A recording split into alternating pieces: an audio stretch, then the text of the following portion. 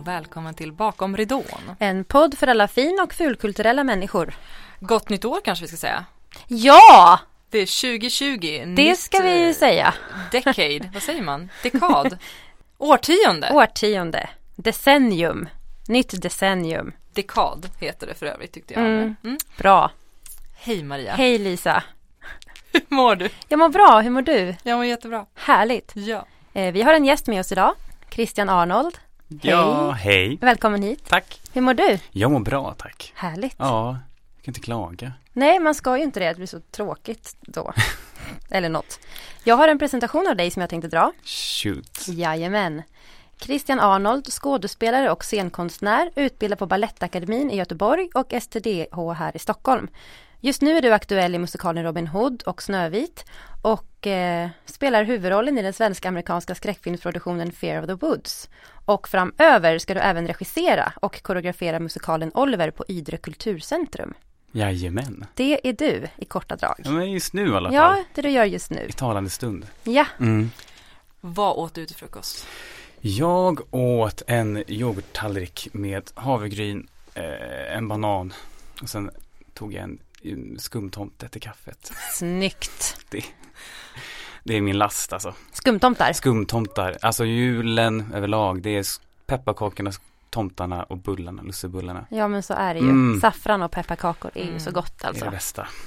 Gud vad härligt. Hur började din bana inom scenkonstnärsvärlden? Du, det undrar jag ofta också. Ja, men på riktigt, jag har faktiskt tänkt på det, för det som jag tror jag funderar mest på hur jag ens fick tanken, tror jag. För jag kommer verkligen från en familj där ingen gör det här. Där pappa var yrkesmilitär, egen företagare och mamma har en stor familj. Mamma har 8 barn som alltid varit hemma liksom. Så att vi är ingen som sysslar med det här. Så att det är spännande vad jag tror den tanken kommer ifrån. Men jag tror att den också, visst för att den kom, så tror jag att den känns så ärlig. Att man bara säger, det var inte någon som du presenterade, eller det var lämpligt eller lägligt, eller min syster gjorde det här så jag hängde på. Jag tror att det första minnena jag har är av att intresset var nog typ så här, sikta mot stjärnorna. Och att jag tyckte det var häftigt att de gick in i rök, kom ut i rök. Och jag minns också att jag tyckte alltid att dansarna var mycket häftigare än sångarna. Så det var dansintresset först. Och typ samma sak med Mello. Tyckte det var mycket roligt med dans. Så det var dansintresset som började först. Och någonstans i det här tror jag att jag uttryckte typ att så här, jag tror det vore kul att testa dans typ. Och alla bara, what? Så jag började väl dansa lite på lokala dansskolan typ. Och tänkte att det var dans jag skulle göra. Sen så i högstadiet, i 6:an, så var jag med i cykelolyckan ganska rejäl. Så att jag typ krossade allt som heter typ höft och därtill. Ja, så att jag var sittande hela högstadiet. Shit. Ja, så det var väldigt så här livsomvälvande på många sätt. Det var ju typ så att jag då så sa jag läkaren, men du kommer aldrig kunna dansa, som var min tanke typ, att jag ville göra den grejen. Och så tror jag det var min mamma som sa, du kan ju alltid bli en artist som kan dansa. Och då tänkte jag så här, ja, det är väl det näst bästa typ. Så här, det får väl duga. Så att men då hade jag aldrig gjort någonting i teaterväg eller sjungit eller musik typ. Så jag sökte in till gymnasiums musikalprogram och hade typ aldrig ens sjungit för mig själv. Så jag visste typ inte ens hur jag lät när jag gick dit och sjöng. Eller jag visste inte ens hur man jag vet inte. Jag åkte verkligen in på killkortet, tror jag. Alltså, jag är stor förespråkare av att killkortet är en sanning i denna värld. Så att då gjorde jag det i 3 år, vilket var också så här, men det var också knasigt, konstig grej när man inte har koll. Eller vet så här, och gör det bland alla människor som är där och är så himla bra på det. Det var väldigt så här, jättekonstigt. Men jag tyckte fortfarande om det och tyckte det var kul, men det var bara som att det är som att du ska börja simma med liksom ett så här Sara Sjöström typ. Just det. Eller det kändes lite typ så att det var svårt att ta i sin egen takt. Eller jag kunde inte tänka så bara, det här är min process. Man bara, alla var så himla bra. Jag gick också en väldigt bra klass. Jag tror det var så här, 2 gick scenskolan, 1 gick PAS, 2 jobbade i Wallman, sen jag gått musikalakademin. Vet du, det var en jättebra klass. Så när jag slutade det där så ville jag göra det, men hade inte alls självförtroende och fick inte det heller riktigt av min omgivning för att jag typ sådär, var så många andra som var bra. Så att jag gjorde annat i 2 år. Var utomlands, bodde utomlands i Spanien typ. Och jobbade eller pluggade? Nej, jag var full och brun alltså. Wow. Ja, jag var full och brun ett helt år. Hur försörjde du dig? Ja, jag jobbade första året och tog ett jobb på snabbmatsrestaurang. Jag jobbade i järnet ett år och bara sådär gjorde allt. Så här, i efterhand så var det, allt jag gjorde var bara för att inte behöva ta tag i det jag egentligen ville göra, för det var läskigt. Och typ så gör försöket, för då om det inte går vägen så då var det. Men så länge jag inte försökt så kan jag alltid skylla på sig. Men alltså jag har inte ens, nej. Alltså jag har inte ens provat. Nej, alltså jag skulle så här, bara jag pröva det skulle jag klart komma in typ, men typ jag ville inte, fast jag ville typ. Men det var liksom den grejen, så skulle jag ut på resa, vi skulle alla göra efter gymnasiet. Ja. Alla vi som inte har koll på vad vi vill göra. Så att då jobbade jag ett år, sen åkte jag iväg ett år och bara levde loppan. Jätteglad för det nu. Så här i efterhand. Men där någonstans då efter ett år så tror jag att jag kände typ så här, vad håller jag på med? Typ. När lite den så där hypen har lagt sig, att man bara wow, jag är typ 17 och jag bor själv i Spanien. Sen det var så här, det är inte lika kul att gå på fest längre. Eller så här, då tappar man det och då märkte jag att jag måste hem och ta tag i det här. Och jag försökte, så åkte jag hem, sökte Bjärnum, kom in och sen gick jag Bjärnum och sen så sökte jag Balettakademin, gick Balettakademin. Vilket år gick du Bjärnum? Jag måste ha gått 0708. Inte du också? Alla har gått det, Sofia Ljung. Sofia Ljung och Oscar Collin. Ja, vi gick som klass. Det känns som att alla gick, 0708 måste också ha varit en jävligt bra klass. Jag tror att det var en bra klass.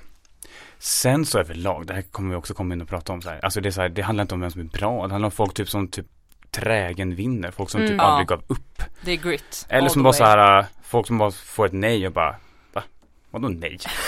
Ja. Vad menar du? Nej, det är klart att jag är ett ja. Alltså, du vet så här, hallå, har du ingen speglar? Nej, men du vet så där. Så jag tror att vi var en sån klass som ville mycket. Och så måste man ha någon form av grundtalang såklart.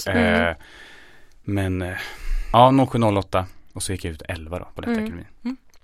Och hur lång tid dröjde innan du faktiskt började jobba? Ja, var det liksom examen smooth sailing? Alltså lite så när jag typ tittar på typ så här, vad jag har gjort, när man bara tittar på pappret så känns det så här spikrakt. Men det är egentligen är typ så här bara, men det kanske var en rak väg, men det var sjukt dåligt som så här asfalterad typ. Ja. Alltså vet så här, men utifrån så bara såg det ut så. Jag fick jobb sista dagen på skolan, på skolavslutningen. Wow. Och det var sist i min klass. Alla i min klass hade fått jobb, utom jag. Så det var så här, så jag hade hela året var ju så här panik. Men på pappret så ser det bara ut som att så här, flow. Men jag minns det inte som ett flow. Jag minns verkligen som att det var så här liksom. En kamp. Så jag fick jobb i en sommaropera direkt efter skolan på Vadstena-akademin. Coolt. Ja.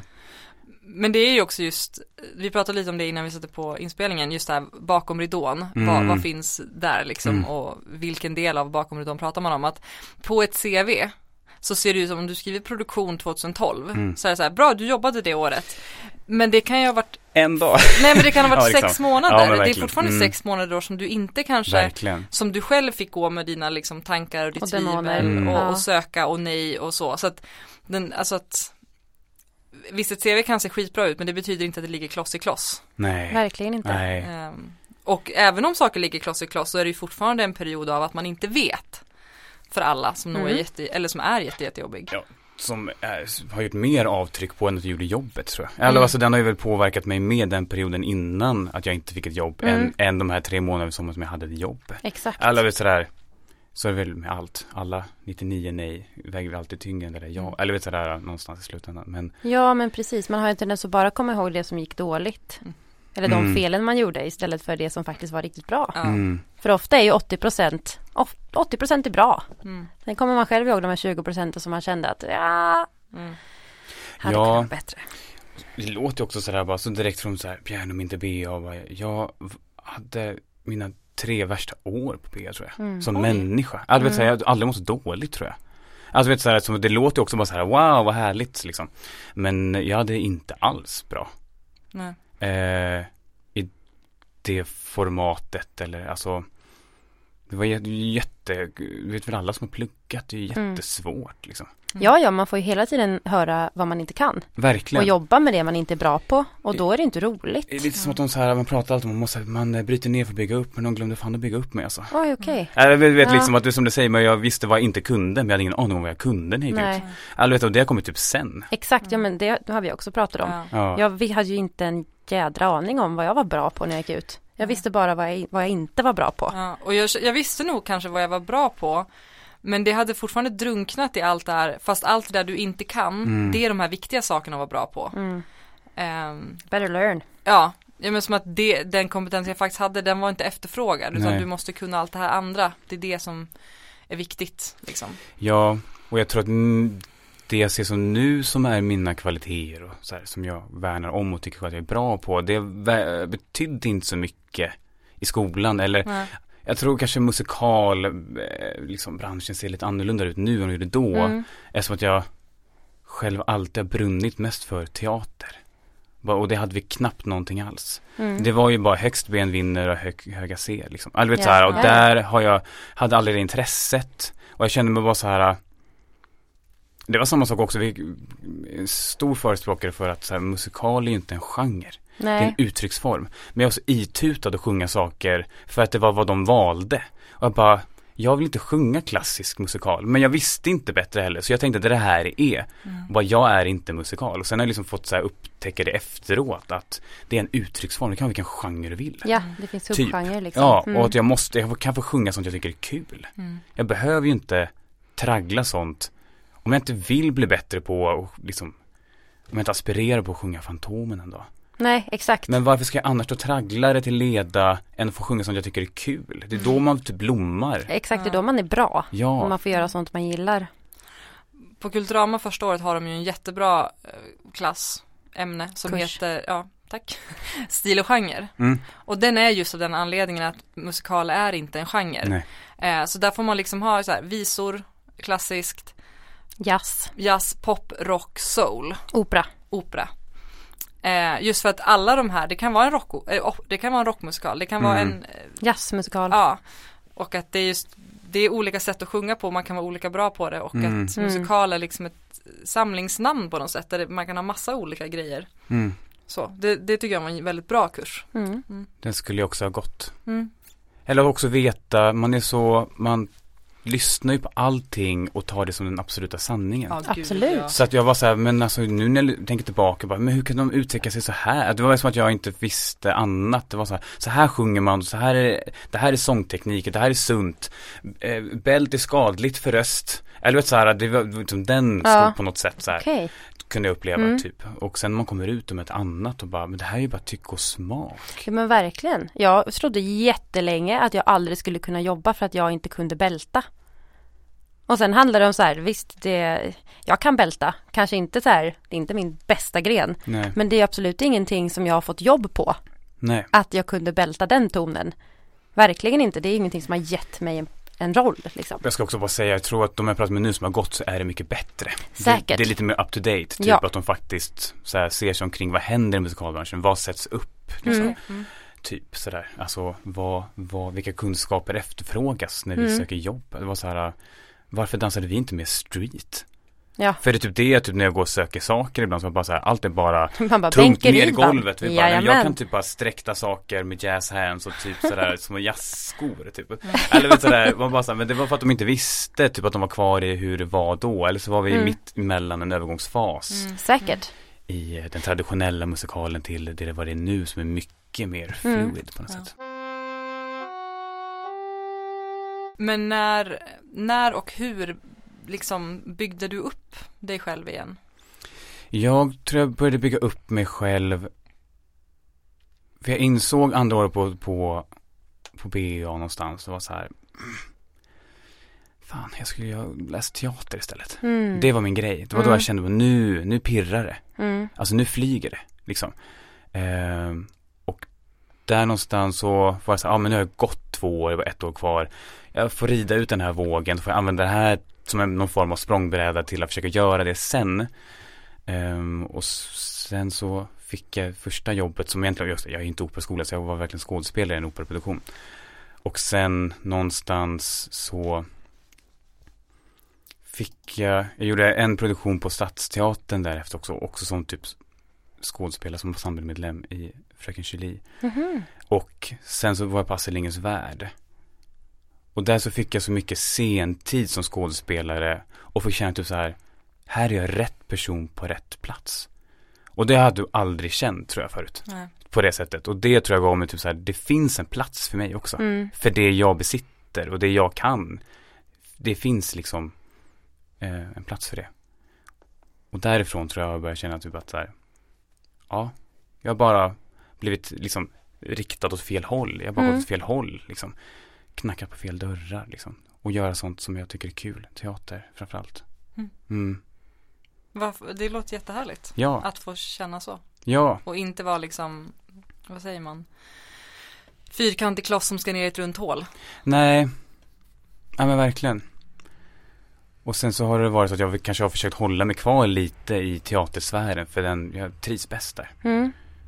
Både som konstnär men också som arbetsklimat, tror jag. Ja. Har du någon gång skrivit eget material också? Alltså skrivit dramatiska texter eller så? Jag har väl jag har gjort kortfilm som jag har turnerat festivalat med. Har skrivit lite saker. Mestadels har det varit att jag har skrivit saker för att jag har jobbat mycket med olika så här barnkoncept och gjort så här föreställningar, shower för dem liksom. Sådär liksom. Men inte rent sådär, om man tänker rent dramatiskt som har spelats på Kilenscenen sen. Alltså vet sådär, utan nej. Det är väl också nästa grej så här, som hur man som musikalutbildad blir tagen på allvar i teatervärlden. Det är kapitel 2. Den nöten ska också knäckas. Nej, men så att jag gillar att skriva mycket. Det gör jag. Men sen så har det nästan blivit som en styrka. Jag är glad för att jag har tagit den vägen det har. För nu på någonstans så här, nu om jag inom teater och skådespelarsvängen så där plötsligt så är jag typ bäst på att sjunga och bäst på att dansa. Så det som har varit som min så här bara har också blivit så här verkligen så där mitt trumfkort typ. Spännande. Ja, så det var bara så här, att kunna ta det man har lärt sig och sen det finns en plats för det här där det här är bara så här snälla kom hit och work your magic. Och bara, I'm on my way. Det är ju fantastiskt när det kan få klicka. Ja, men det gäller att bara fatta det liksom, och fatta att alla måste inte jobba likadant. Nej, verkligen jag tror att jag gjorde Astrid Lindgrens Värld 2 somrar och jobbade upp i säsongsteater uppe i Sälen 2 vintrar innan jag fick mitt så här första stora musikalproduktionsjobb som var Mamma Mia i Helsingfors. Just det. Och då hade jag liksom jobbat konstant i 2-3 år. Men jag minns också när jag fick det och typ så här gamla klasskompisar alla var så här, grattis, äntligen, nu släpper det. Och man bara så jag har jobbat konstant. Ja. Alltså där, men det var också, det såg så tydligt om typ hur folk såg på det där. Och att bara så här, jag vill inte gå med i det där. Alltså jag vill inte låta er värdera min lycka i arbetslivet. Jag också så här definiera hur min karriär har gått. Och vad som är bra då. Bara, nej. Och då också var det så här, så jag har valt att ta lite avstånd från typ sådär den generella älskar musikalformen. Men ibland så kan jag bli lite så här rädd för alla som verkar i den. Och vad som räknas. Liksom. Vad som räknas. Ja. Jag upplever att den kan vara väldigt elitistisk. Ja, verkligen. Och det kan vara jobbigt. Eller det är jobbigt. Du spelar ju i Robin Hood, nyskriven av Drös och Norberg. Hur gick den processen till? Vi kan ju börja med att säga att det är coolt att du liksom är med i uruppförandet. Ja, det är lite coolt. Och jag tror att jag kan börja typ tycka att det är coolt nu. Jag har försökt att förminska det så länge jag har kunnat för att inte få panik. Ja, fast du vet när det står original score framöver så kommer ju ditt namn stå där. Ja, jag vet. Det är lite coolt. Men jag tror men jag tror att nu jag kan börja sjunka lite in i det för jag tror att jag bara försökt säga att det här är bara en dag på jobbet. Och inte, för det är lite nytt för mig att fronta framförallt musikal. Alltså det har jag aldrig gjort innan. Och jag tror att då har jag nog bara försökt att så här, om jag får inte tappa att det är kul. Och kommer bara bli stressad över vad det här innebär och vad som står på spel och hur mycket det här kostar och vad jag måste leverera, så tror jag att jag hade inte haft kul. Och då blir det inget bra för någon. Nej. Alltså jag kommer inte må bra, jag kommer inte spela bra, jag kommer bara liksom låsa sig i allt. Jag vet precis hur det känns. Ja, men det är lite den biten. Så att men den processen gick väl till att jag började jobba med Therese Norberg i Djungelboken. Kom in efter premiär som swing. De behövde en extra swing. Och sen så har jag liksom blivit kvar där och gjorde, det är min 4:e produktion med dem. Så på något sätt så var auditionprocessen var inte alls, jag gjorde en workshop-dag typ.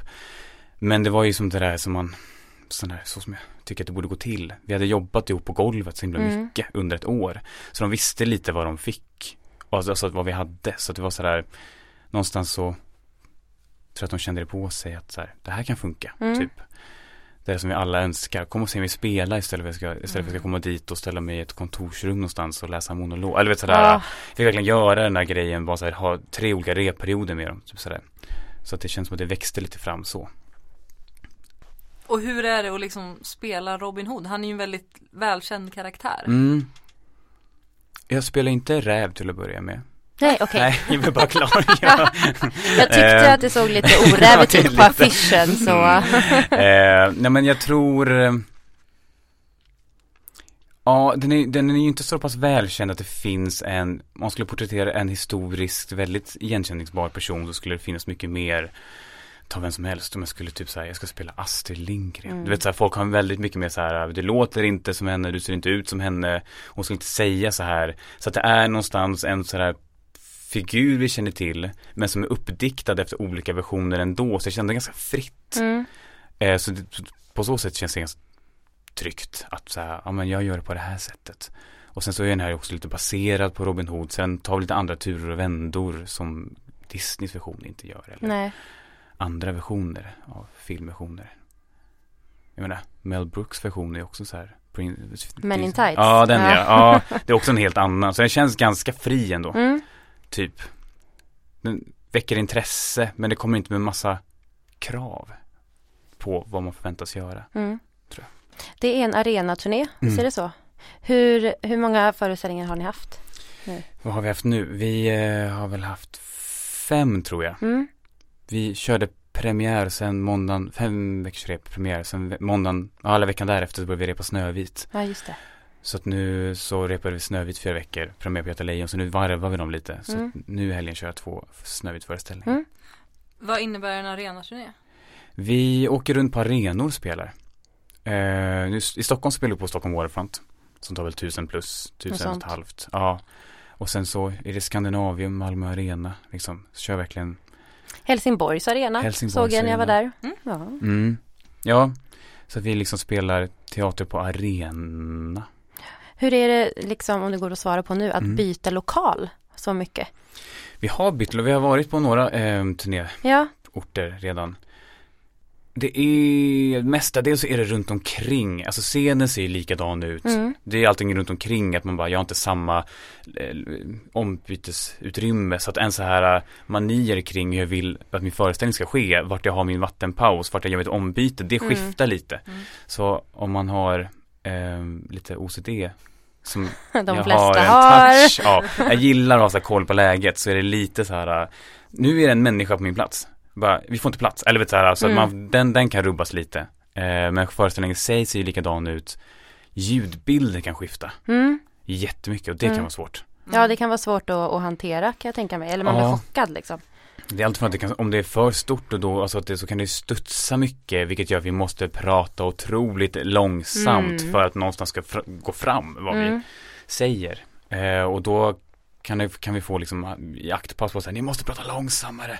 Alltså vi hör er inte. Och sen så har man kvar det, så kommer till en annan och är så här, nu låter ni lite som alltså det var ett trasig kassett, det går lite väl långsamt nu. Oj, Här kan ni verkligen bita i svansen mer. Ja. Så det kan vara lite sådär att det känns som att spelstilen varvar lite. Men har ni då ett öga utifrån med er hela tiden? Ja, vi har haft det typ nu på turnépremiären, så har Robert Dröse varit med som regisserat. Åt med och tittat liksom. För jag tänker mig att det är viktigt just vid sådana tillfällen när sånt här kan uppstå. Att någon bara kan komma och säga, hörni, skitbra jobbat, men det ekar så ni måste ta ner tempot. Ja, verkligen. Eller bara komma för att någon är på plats och kan hjälpa en liksom. Just när förutsättningarna förändras hela tiden. Verkligen. Ja, jag tänker typ medhörning och sådana grejer kan ju också skifta otroligt mycket. Ja. Och det är ju min största skräck. Och ljud som studsar. Ja. Men ni kör inga upprep liksom på de nya arenorna. Ni kör en vanlig soundcheck och sen kör ni. Ja, nu har det varit så. Nu har vi lite uppehåll här vid jul. Så vi kör 28, så då ses vi innan och kör någon italienare. Gött. Okay. Ja, det är på Waterfront. Så det är ändå lite hemmaplan på något sätt. Ja, skönt. Härligt. Och Snövit, hur länge går den? Vi kör den fram till första helgen i maj. Nice. Och vad spelar du i Snövit? I Snövit är jag ensemble med andersade-uppgifter och danskapten. Coolt. Så att jag är kanin och korp och du vet sådär. Nice. Wow. Ja, jätteskönt. Ja. Jätteskönt. Skönt att ha lite, du har kaninhuvud på dig. Ja, alltså kaninmask. Korphuvudet är heltäckande. Sen är gosedjur en gång, det är också heltäckande. Kaninen har ändå så här mun, ögon, den här näsa. Skönt att gömma sig lite när man är totalt sig själv, typ maskmässigt i vanliga fall. Kan jag relatera till själv som efter den här sommaren. Att det är skönt att få sätta på sig en mask ibland. Ja. Ja, jag tänker på det där att det tar av en liten udd av prestationsångest. Det gör det. Jag fattar inte varför. Eller vet du, men det är någonting att jag bara så här, känner mig lite så här hemlig. Ja, men jag Så kände det när jag solglasögon satte på på mig sig. glasögon till exempel. Då var det bara så här, skönt, nu är det någon annan. Ja, men jag tror att vi alla har sådana grejer. Alltså jag till exempel är ju egentligen jätteobrydd i vissa lägen om jag är osminkad eller inte. Men i vissa lägen så bryr jag mig otroligt mycket. Och det är för att för mig är det en mask. Får jag ha smink så känner jag mig så mycket mer självsäker. Och så här, du kommer inte under min hud för den har ett lager av foundation. Ja. Exakt. Så jag tror vi alla har och så här, glasögon eller vad som helst. någon form av liksom rekvisita på sin egen kropp liksom. Det är nog väldigt viktigt. Normalt att man känner så. Och jag tycker att det är väldigt kul. Och jag tror att också det är väldigt gångbart, tror jag. Att så här, jobba. Att man liksom inte har för jäkla hög ribba för sig själv. Om man tycker det är så här. Eller alltså, nu kan man inte rå för vad man tycker är kul och inte tycker är kul. Men jag tycker verkligen det är kul. Och vara liksom korp och kanin. En föreställning och dagen på ska jag göra Rob. Eller vet du, jag tycker inte att det skiftar inte i hur roligt jag har. Nej. Det är också jätteviktigt. Ja, jag tror det. För att typ så här, kunna hålla i sig det här. Man lägger för hög prestationsribba för sig själv. Vad som är riktigt jobb för mig. Eller typ sådär annat liksom. Så är det svårt. Alltså då kommer man göra det svårt för sig själv. Verkligen. Gud. Jag är lite nyfiken på det här med filmandet. Höll jag på att säga. Filmskådespeleriet. Hur kom du in på det? Det är ju liksom fortfarande teater. Men en sjukt mycket annorlunda form. Ja, alltså det började nog som att jag hade gått på Balettakademin och ville spela teater. Men det går ju inte att söka teaterproduktioner på samma sätt som man söker musikalproduktioner. Däremot så kan man ju hitta annonser för typ film och tv, reklam. Så att det kändes som att säga, okej. Det här är väl typ den enda lilla så här, dörren på glänt så här. Ska jag försöka pusha upp den här som Helene Sjöholm i Chess. Men och sen så började det så jag började göra reklam och så började man känna folk och sen så får man liksom små grejer och sen så släppte det lite när jag gjorde ett tag lite åt en handskar. Var du med i den? Som vad? I andra avsnittet så är man på en nattklubb. Ja. Och sen så går ju då Adam Pålsson går ju hem med någon annan första gången de har lite så här kris. Så jag är den där lilla feng shui-störaren i Sveriges favoritgaypar.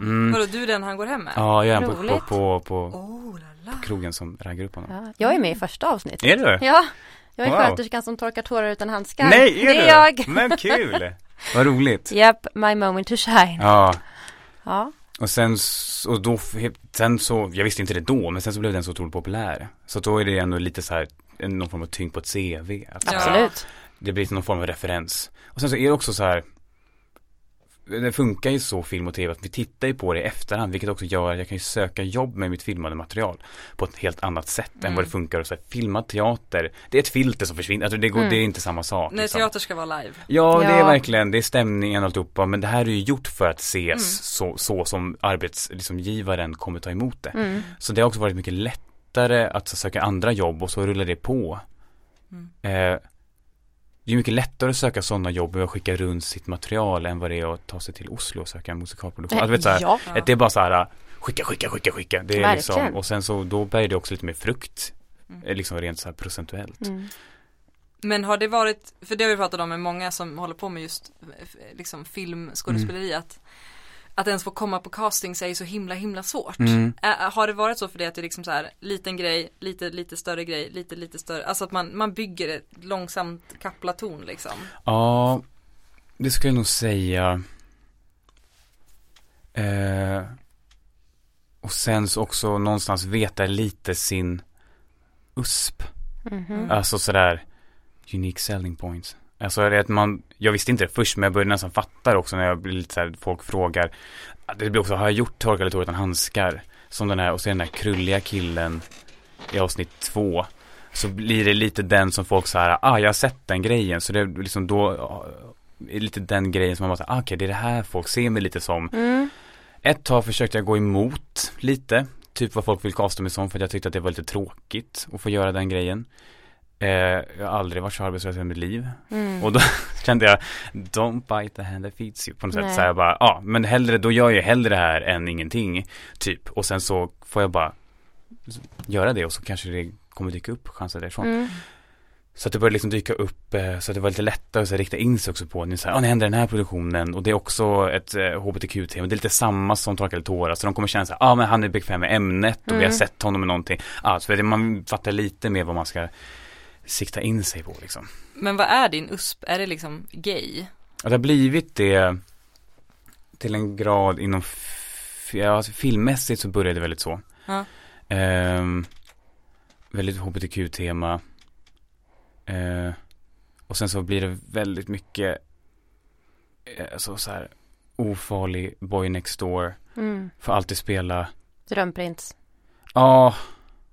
Och det känns så här, det känns dumt för mig att säga, men rent så här för att jag tycker att det känns lite självgott på något sätt. Men när man tittar på typ CV så är det mycket så här prinsar liksom. Alltså Jonathan Lejonhjärta, Aladdin, Robin Hood. Alltså vet så här det är liksom ja, men jag känner igen mig. Typ. Ja, men det är liksom sådär. Men det är, och det får stå för vad de andra. Så jag fick inte se det typ så själv liksom. Men jag så att det sen så skiftade det ju lite att man får nya chanser. Så att jag fick gjorde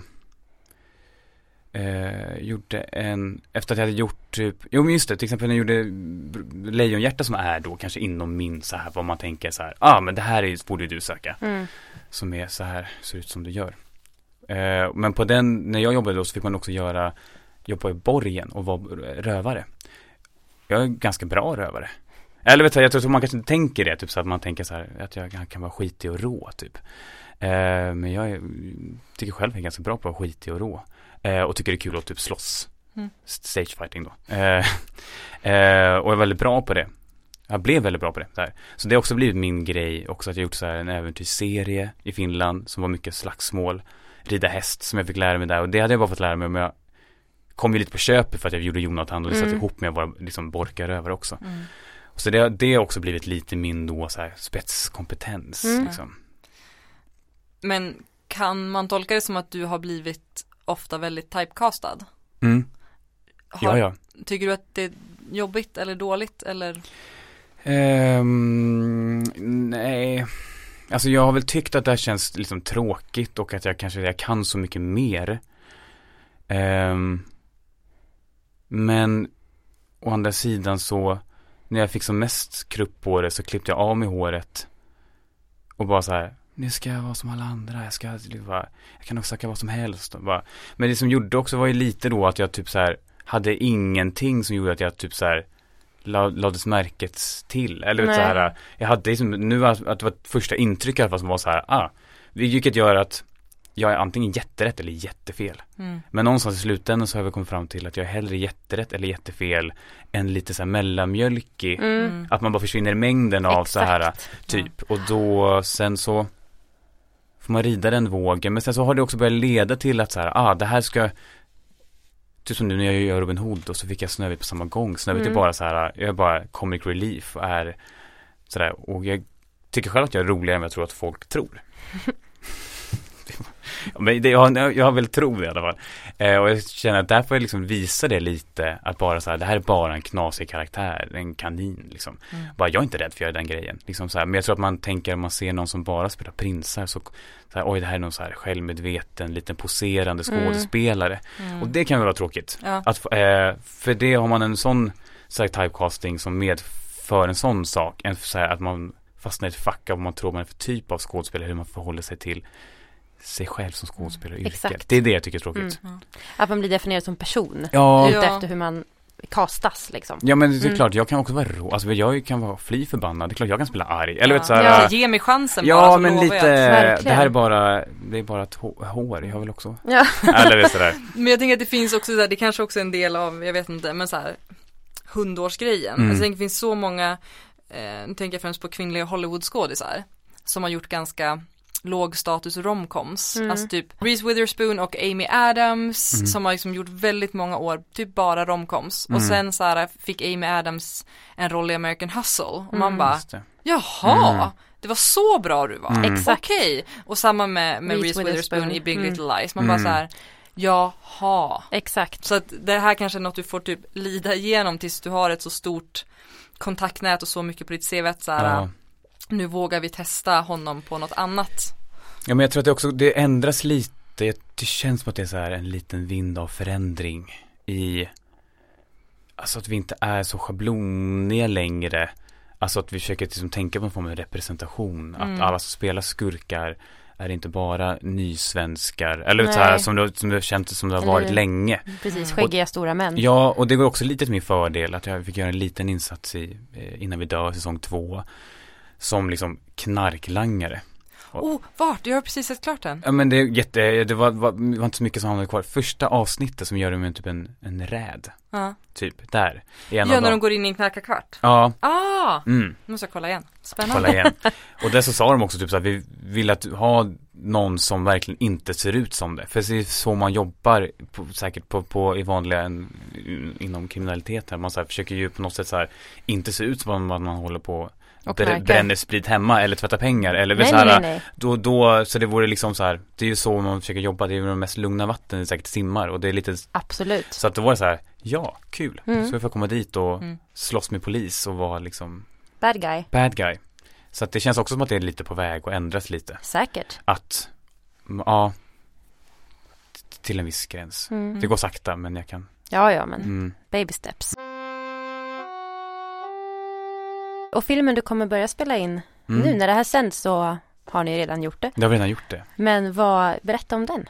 Det är Fear of the Woods. En svensk-amerikansk skräckfilm. En creature-skräckis. Om en... det är... det är en pappa och en son och deras liksom farbror som är ute i skogen. De är björnjägare. Han jobbar på skoltidningen och sådär har några journalistaspirationsdrömmar. Och så har det varit lite mystiskt med boskap och annat som har dött. Vad man tror är en björn.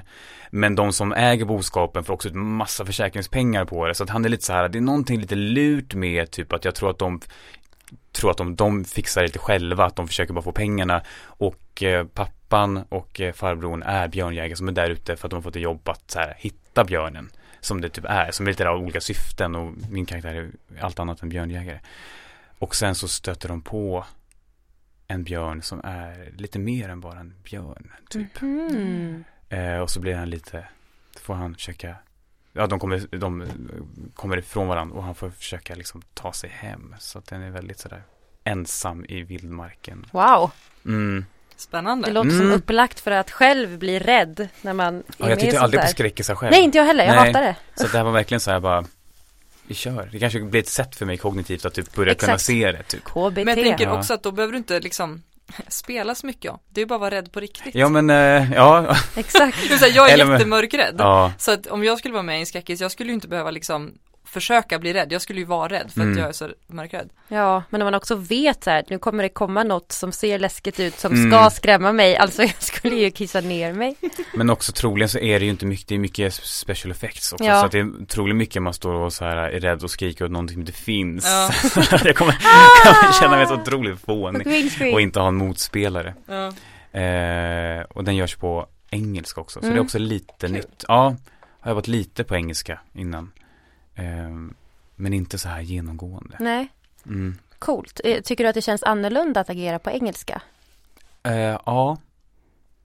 Det gör det ju. Det tar ifrån någon form av... Alltså jag tror...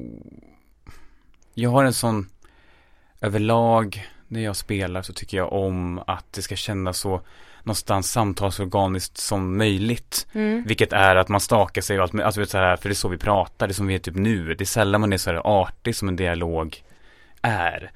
Du säger din replik och nu säger jag min. Eller att man så här för någonstans så här gör om den lite i stunden för att du gav mig någonting annat som jag gav mig så här. Och den tappar man lite om man är så fäst vid att man har lärt sig, det här är min replik och jag ska låta trovärdigt amerikansk nu. Så har man så svårt att kringgå det. Eller det är klart man kan, men jag tror att det blir så här rädd för att det inte, för att jag ska börja bli svängelsk, för att jag går in i emotion. Det är väl alltid som man går in i så här, det är sånt som med dialekter. Alltså blir man typ arg på riktigt, det är då ens riktiga dialekt kommer fram. Ja. Det är nu när man kan behärska det och vara så här eftertänksam som man har det. Men just en sån här film som är så himla så här ytterspektrat av typ det är så här, så känns det lite så här, ja men lite svårt kanske. Ja. Det blir kanske att det känns extra pålagt på något vis. Ja, ja men precis att man,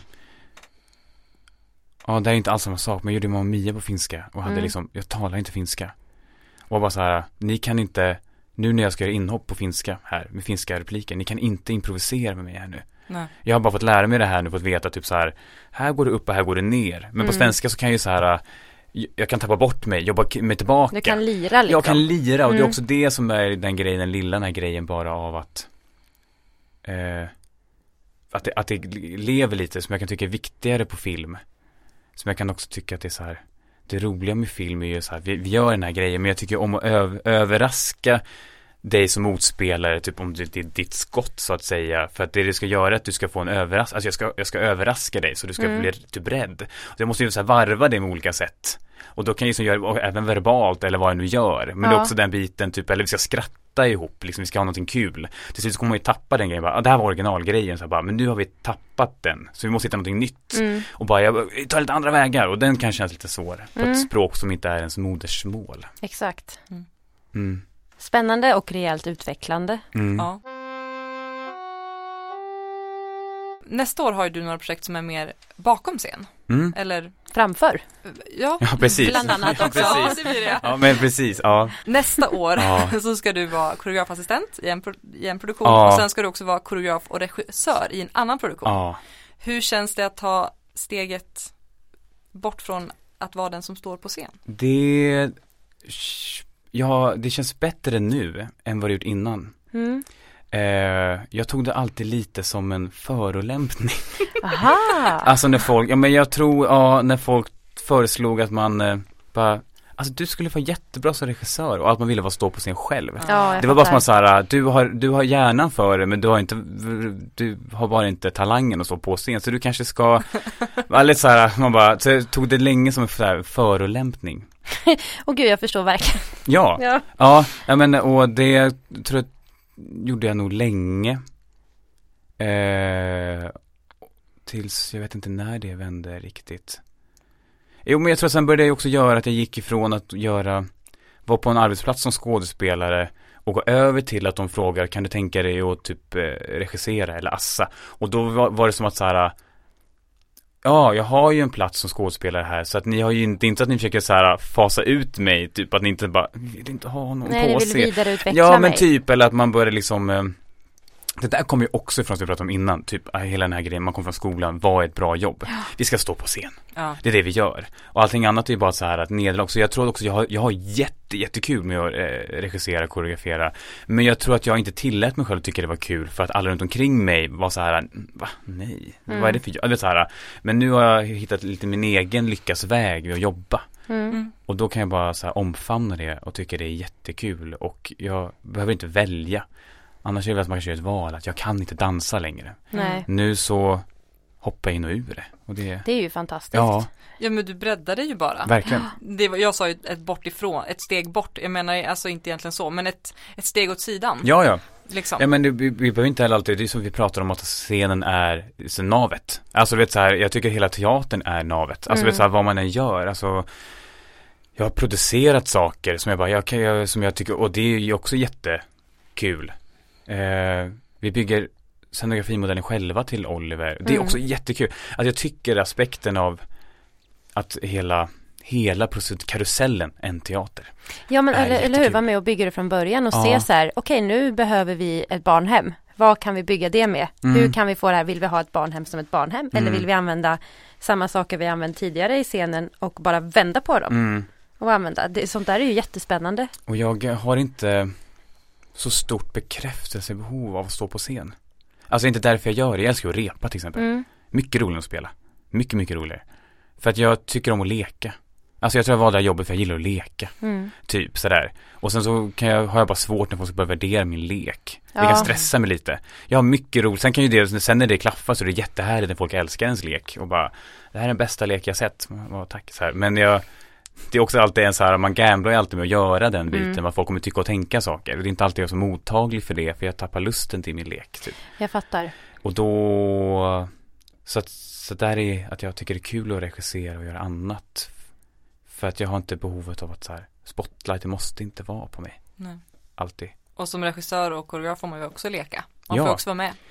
Och jag är så mycket bättre skådespelare sen jag började regissera andra. Okej. Ja, men det kan jag förstå. För att man ser ju tydligt så här, men varför gör du inte så där? Och då kan man tänka, men gud, jag gör inte heller så. Nej. På scen. Eller jag fattar. Jag fattar varför du vill göra så här nu när jag ser på någonting. Jag hade gjort det själv. Men nu när jag står här utanför så ser jag också så här, de här som har tjatat på mig. Och bara, exakt. Ja. Okej, allt handlar inte om att pricka toner. Nej. Eller vet så här, vad det nu kan vara. Liksom, ja, men verkligen. Vi fick ju sitta i juryn när vi gick vår utbildning och titta till de som sökte. Jag satt på Lisas audition bland annat. Och man får ju, det är ju flera år sedan, men det hände fortfarande. Jag tänker på det och bara, ja just det, jag tyckte ju att det där var jättekonstigt. Och ändå så stod jag och gjorde så själv förra veckan. Fan. Ja. Men för att man är rädd. Ja. Man håller ju bara i det man typ så här känns safe. Ja, men verkligen. Och så framgår det bara, apropå, var det Simon vi pratade med det om, att man får ju alltid höra, var dig själv, var naturlig och ha roligt på en audition. Men det är när man tänker att jag ska vara mig själv och naturlig och ha roligt, det är då det blir som konstigast. Men det är också, nu blir det som att vi har 2 än 1, men jag kan, provfilmningar kan göra dagarna i ända. Det kommer mig inte ett dugg. Alltså jag känner ingenting, men jag känner inte alls samma sak när jag söker en musikalproduktion. Nej. Det är som 2 helt olika grejer för mig. Att jag som inte kan vara mig själv, hitta den grejen typ bara så här. Mycket mer på ett teaterprov. Men kan det ha något att göra med, om man tänker generellt, att en casting för en tv-serie eller en film har generellt mycket mer naturligt uttryck och naturlig skådespeleri, och att i musikal så finns det en viss förhöjdhet. Ja. Eller hobbyanalyserar jag nu? Ja, men det finns säkert, det är säkert någon som känner så. Jag tror för min del, jag kan liksom teflona ett nej från ett teaterprov. För jag känner så här, det här är tyck och smak. Ja. Jag vet sådär. Alltså för att jag har förstått grundtanken, jag kommer med en tolkning. Men det är inte lika lätt, det är inte samma spektra av så här rätt och fel. Det är mycket mer så här en gråzon däremellan bara. Ni två söker med samma scen. Ni har förstått att det handlar om typ så här, jag ska försöka rädda mig själv här. Jag ska övertala er att typ släppa mig. Ja, och ni gör det båda två, men det är väldigt olika medel. Så jag kan inte säga så här, hon var dålig. Det är bara så här, jag fick mer feeling för henne. Jag vet inte varför, jag bara fick det här talade mer till mig. Och det kan jag typ så här låta rinna av mig mer, att ta ett nej och bara, jag kan tycka tycka och smak, vet såhär, men det känns lite annat än så här man med sång, det kan gå så mycket sen, man kan sjunga surt, någon annan sjunger bättre, man har inte dans, trillar ur sin piruett. Det är så mycket mer tydliga så här, det här måste man sätta liksom. Det luckras ju också upp lite, upplever jag, men jag tänker också att i musikal så söker man ju ofta någonting som redan har gjorts 1 miljon gånger. Så här, gör vi My Fair Lady och de ska ha en Eliza, de kan tänka hur mycket nytänk som helst och med ny läsning och nya tankar om vad vi vill säga, men det är fortfarande en föreställning som har gjorts hur många gånger som helst. En film, det är klart att man gör remakes ibland, men en film är ju ofta ny. En serie är ofta ny. Och då har ingen har en bestämd bild av hur det ska vara. Förrän man bara, men det är dig vi vill ha. Och då blir det så. Nej, men det är liksom olika saker. Ja, men jag tror det. Tänker jag. Man ska liksom in i det här smala lilla facket i musikal. Och medan film och serie kan vara mer öppet och fritt. Hobbyanalyserade jag, precis. Det tyckte jag var en bra analys. Tack. Upplever du och hur hanterar du det i så fall självtvivel och prestationsångest? Det gör man ju. Hur hanterar man det här? Jag försöker alltid leva efter att jag inte ska försöka liksom leta mitt egenvärde i jobbet. Typ. Och då så att jag får nej betyder inte att jag är en dålig människa. Eller det där, så jag tror som vi alla liksom försöker separera. Men det är klart man tvivlar. Och någonstans så liksom, man upplever alltid att det löser sig för alla andra. Alltså alla andra får det här samtalet. Och någonstans är det bara så här, det där måste ju hända mig någon gång också. Så jag försöker också bara tilltro till det lite mer, till min egen dragningskraft.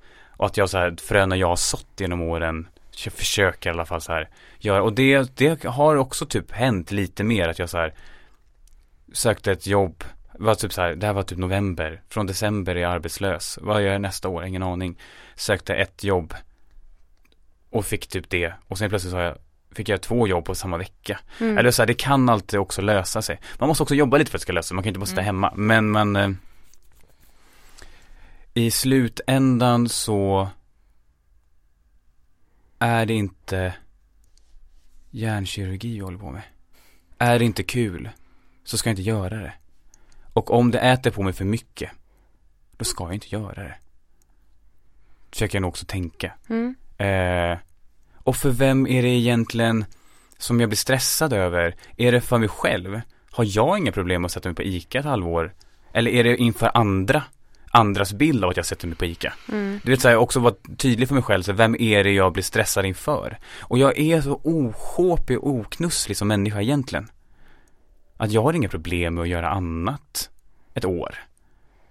Och så får jag liksom bara inte mig själv säga, Anna kanske kommer tycka så här, oj då, nu har han tappat. Ja, han sadlar om och bara, fast det får stå för dem. Det säger mer om dem egentligen, om deras typ syn på sig själva. Typ. Och jag tycker också här, jobbigt för dig, för du kommer inte palla det här då. Om du har så mycket press på dig själv. Så du nu projicerar på mig. Och får dig själv att känna lite så här, ja, nu har han ju lagt av. Han fick ju inget jobb. Eller vet sådär, typ. Så gör jag nog. Bra. Hur hittar du balans mellan jobb och fritid? Alltså när jag har lyssnat på den här podden och så är det som att folk standardsvar är så här, men det gör man ju inte. Och jag sa bara, fast jag har jättebra balans. Och jag var så här, eller så här, om det är utifrån andras syn på om balans är att du har ett jobb och din fritid måste vara allting annat än vad ditt jobb är. Då har jag uppenbarligen ingen balans. Men jag eftersträvar inte det heller. Så att på något sätt så här, jag har inte det liksom behovet mer än att typ så att det känns som att jag borde ha det, för det är så vi pratar också lite typ i branschen. Jag måste skaffa mig en hobby och bara nej, jag måste, eller vet så här, jag känner liksom inte, jag menar du vet så här, varför ska jag skaffa, jag tycker om att jobba. Jag tycker vi alla mår bra av att jobba.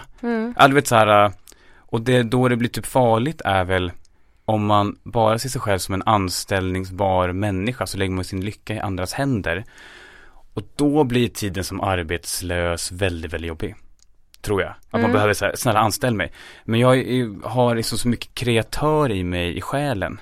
Typ att jag kan göra film, göra annat, göra det vi gör. Och vad så jag inte får betalt för det. Eller vet så här, jag går fortfarande hem och tittar på film. Jag jobbar med film. Det är två olika, vet så här, så att jag skapar så mycket. Och hade jag jobbat med annat så hade jag fortsatt att skapa på fritiden ändå. Vet så jag hade verkligen gjort det ändå. Och sen så får jag betalt för vissa grejer. Och då gör man det. Och andra grejer gör jag bara för att jag vill. Och jag ser bara till att göra mycket saker som jag vill. Som jag tycker är kul. Jättehärligt. Ja. Alltså jag tänker att man eftersträvar balans därför att vi har någonstans gjort balans lika med må bra synonymt. Ja, exakt. Men vad det innebär, alltså mår man bra, då tänker jag att man har någon form av balans. Sen ser kanske inte den likadan ut för alla.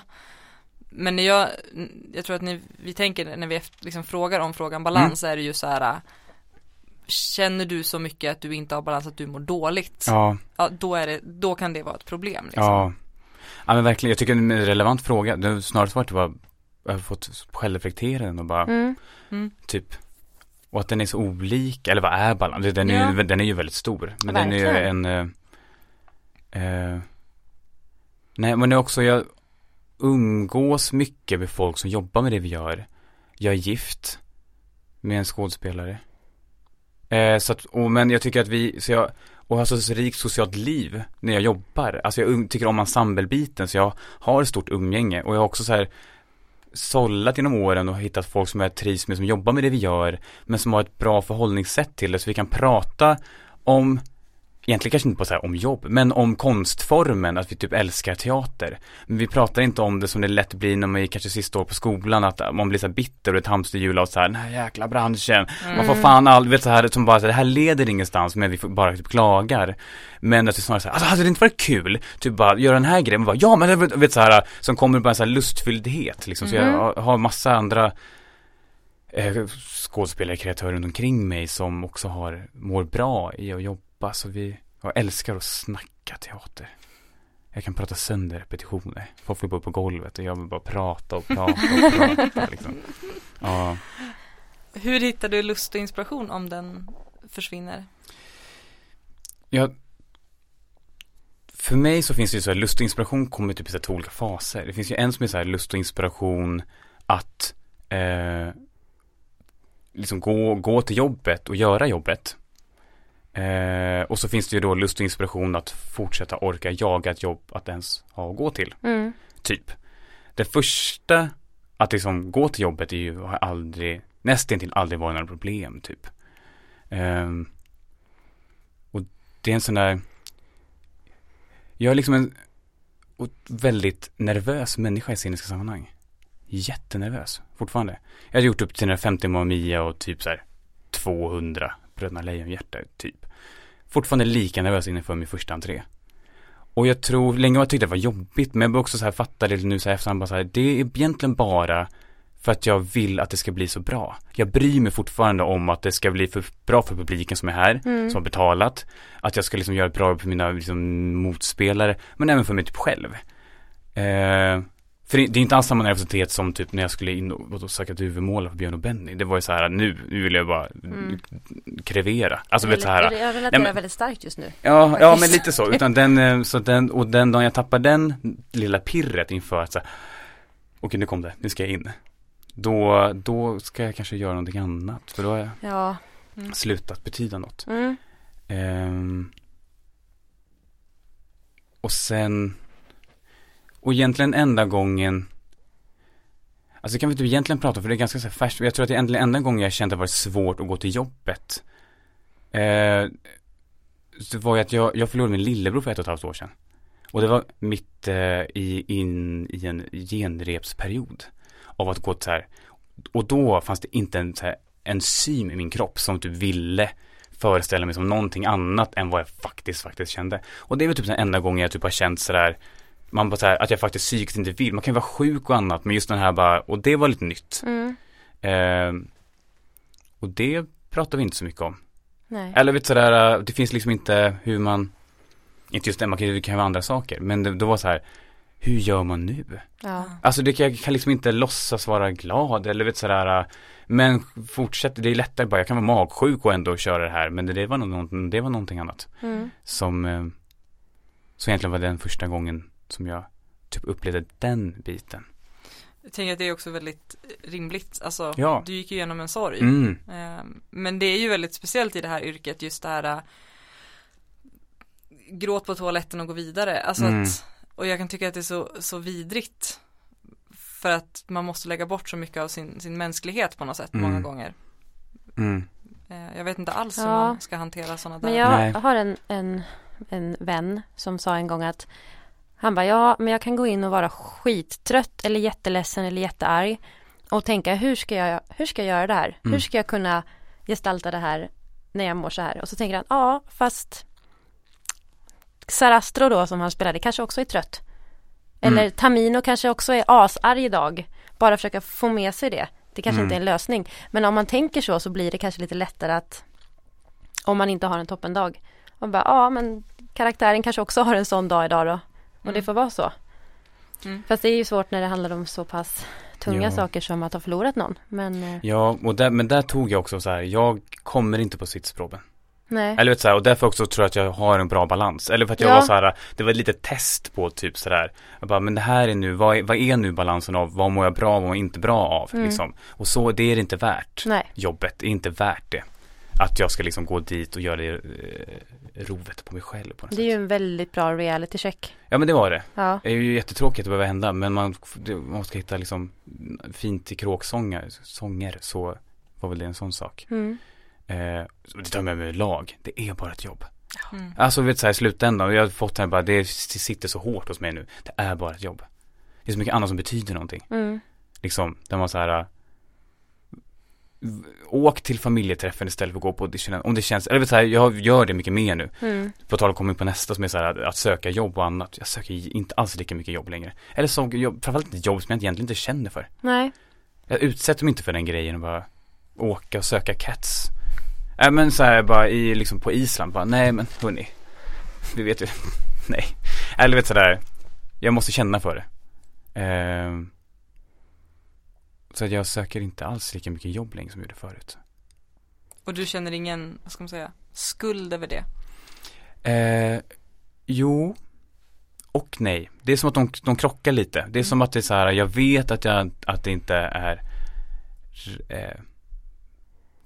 jag vet att det är rätt, men det är svårt att argumentera med det. Men det finns typ få saker som jag ger mig som tillfredsställelse, som är så stor så här, utandning, som när man har haft en sån här bara, jag ska åka och söka den här grejen, jag känner inte för det, men jag borde, och så har man bestämt för att inte åka, och jag bara, om man så här bara känner det här var rätt beslut, och jag bara, och jag älskar, det är så här, och det är också den kontrollen över sin egen, det är så tydligt bara, jag har kontroll över min egen välmående. Du vet här, jag vill inte söka det här just nu för det passas inte. Det kommer igen någonting, det är inte hela världen liksom. Det är viktigare i stunden att jag mår typ bra. Alla kanske inte fattar det här beslutet och tycker att man är dum i huvudet liksom. Men, och så får man bara komma ihåg att i stunden, man 2 veckor senare så man bara, nu är jag fan, jag borde ha åkt. Men det är stunden man bara kommer ihåg att det kändes rätt då, och ens känslor är alltid valida liksom. I stunden. Gud vilket bra, jag tänker ett så här bra avslut. Verkligen. Ja. Har du ett dagens tips till oss? Dagens tips är, om man rent så här jobbmässigt, så tänker jag alltid, de tror att de vet vad de letar efter tills de har träffat mig.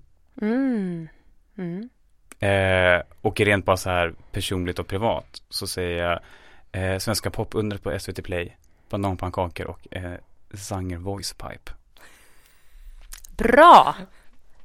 I like it. Jättebra tips. Tack så jättemycket för att du kom. Tack. Ingen far. Det var härligt. Det var härligt. Undrar ni över något eller vill tipsa oss om ämnen eller gäster, så kan ni mejla oss på bakomridanpodcast@gmail.com. Eller skriv till oss på Messenger. Där brukar vi vara relativt aktiva. Ja. Sprid gärna podden och recensera den, så fler hittar den. Och så hörs vi nästa vecka. Det gör vi. Ha det så bra. Hej då. Hej då.